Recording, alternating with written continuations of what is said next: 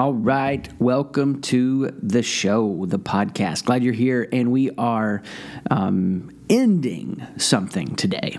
So the focus of the podcast this year is helping you take that 10,000 step journey, living out a clear mission, building a healthy community. So the first 24 podcasts of the year are dedicated to the idea of living out a clear mission. And we are in that final piece today. And so we'll be transitioning into focusing on building a healthy community as we wrap up mission today. Make sure that you go back and check out the mission document that I walk you through 2 podcasts ago, I think it is, and then you're going to have a lot of clarity. Point of today is going to be a way to make sure, and that's the mini theme of this month, moving it forward every day, taking action every day. As you take action every day, you use the forward movement to keep learning about who you are and to not trick yourself. So you're not doing things that make you miserable, that waste your time, that degrade and erode who you are. I hate feeling awkward for others. This was made real to me when American Idol first came out. I remember watching it with my wife, and you would see some of those contestants that just didn't have their ability to be on the stage down very well. They weren't performers, or they couldn't sing. Either way, if you felt awkward for them, it made you cringe on the inside. And few things make me cringe on the inside is when someone isn't aware of who they are and how the expression of who they are is being blocked up in the moment. People miss moments to connect and lead others all the time because they aren't aware of their surroundings. In college, I was playing golf with some buddies, and I hit my ball into someone's fenced backyard. Now, there was a cut-off tree stump right by the fence. And I pulled my cart up to the tree stump, and, in college, I got to save the ball because that ball was equal to a Taco Bell meal. But I reasoned that I could plant my feet and jump off the stump over the fence and get my ball. Just a standing jump and leap over a short, low fence. I launched, and to my surprise, the stump was rotten and caved in. I flipped over the fence. I'm getting some nice skin tattoos on my shins. The next sound I heard as I'm looking to the sky was the fallout laughter of my supposed friends. I looked up and I see them cracking up, and a second wave of laughter hit them as my buddy walked to the gate and walked to the fence and mockingly showed me that there was a gate right there, just about 8 feet from where I was launching from that stump. So I failed to check my surroundings. I didn't see the gate, and I didn't check the stump. I got myself in some trouble. Now, here's what I see people do all the time. Because they don't check their surroundings, they miss the opportunities for connection, the entryways, the gates, and they're launching off rotten stumps. Let me make that real clear for you. First action, if you want to move it forward every day and not lose who you are in the process, is study, but don't lose yourself. Study, but don't lose yourself. Here's what I mean. There's lots of models out there to help you. There's lots of diagrams, there's lots of templates, there's lots of frameworks. In my 20s, I geeked out on studying every model I could find.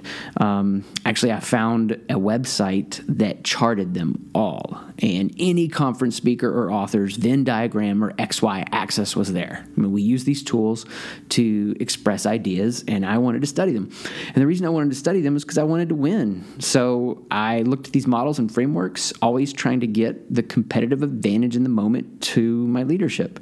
I was a freak about this. I remember having my assistant at the time, no doubt delegated weird tasks, but this one, I had her laminate different models that I wanted to carry around, frameworks, templates, different framework templates, models that I wanted to carry around in my wallet. I had to emphasize frameworks and templates because laminated models just sounded weird. Models, templates, frameworks in my wallet because I wanted to study them. And this is, of course, before smartphones, and now I use the home screen of my phone for different things that I want to emphasize and learn. But at that time, you didn't have that ability. I would carry those in my wallets. I would study them. The Leadership Challenge book, the 5 really main pieces of leadership that's been really influential. Patrick Lencioni's templates, frameworks. I mean, I could just go on and on.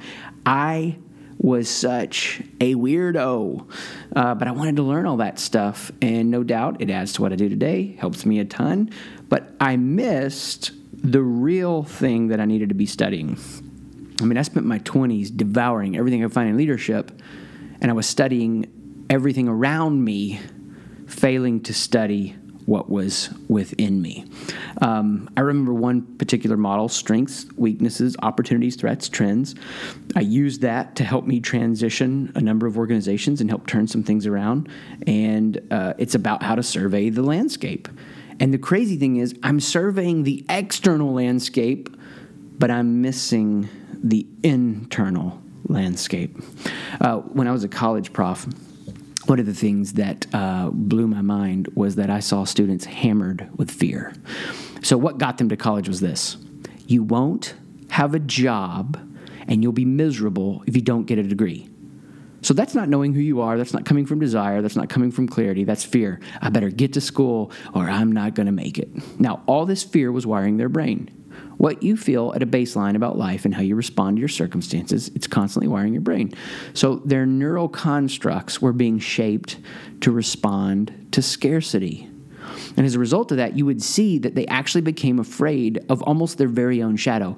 I had to be careful making comments in class because you could see it stir up fear about how things were changing in the world and what was happening. And a lot of the class was about learning to deconstruct and think critically. And I would say things and I would go, whoa, I didn't mean to, but I just made them afraid because there wasn't a resiliency to bounce back.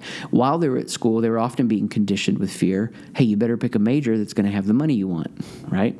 So there's nothing about like, all right, what are my skills? What do I enjoy doing? And then how can I leverage that for the financial reality I'd like to see happen? Instead, it was just fear.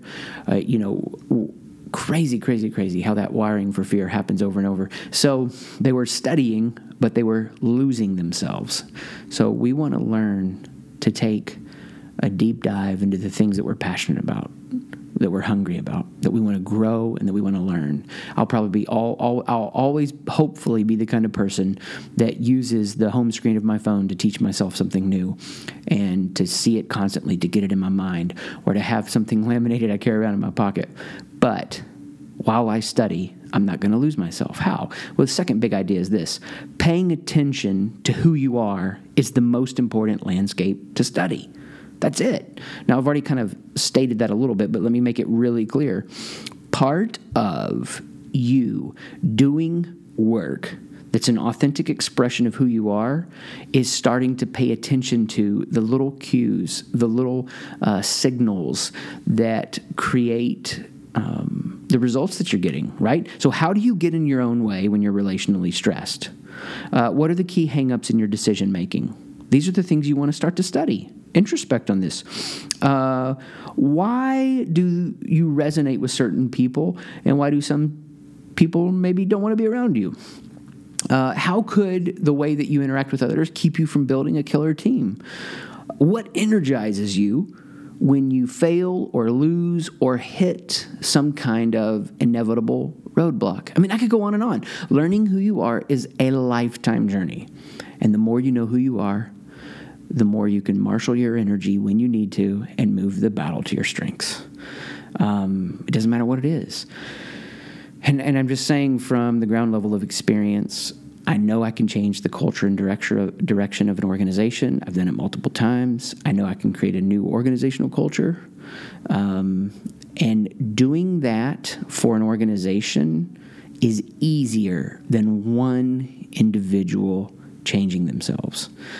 This is hard work that I'm asking you to do. William B. Yeats, the poet, I think it was, said it's easier for a soldier to go to a battlefield than for somebody to look at the dark corner of their soul.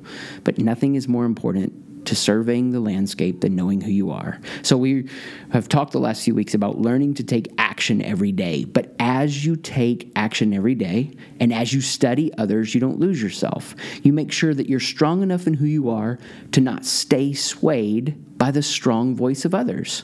and lose who you are in the process.